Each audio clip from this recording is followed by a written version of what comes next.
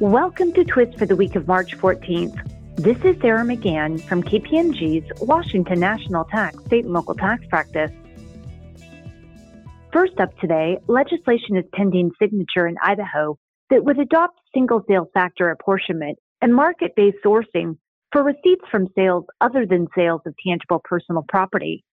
The legislation, House Bill 563, would also revise certain definitions in the apportionment statute and clarify the provisions around the use of an alternative apportionment formula.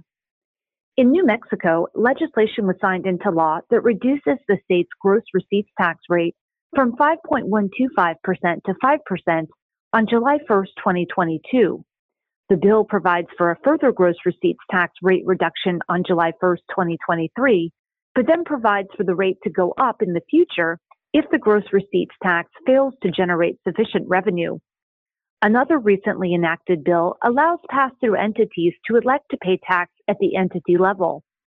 The election is available for tax years beginning on or after January 1, 2022. In other news, the New York Supreme Court Appellate Division has unanimously affirmed a tax appeals tribunal decision holding that a corporate owner of a disregarded single-member LLC that was an SEC-registered broker-dealer could not source receipts that were derived outside of that single-member LLC broker-dealer using the state's broker-dealer customer sourcing rules.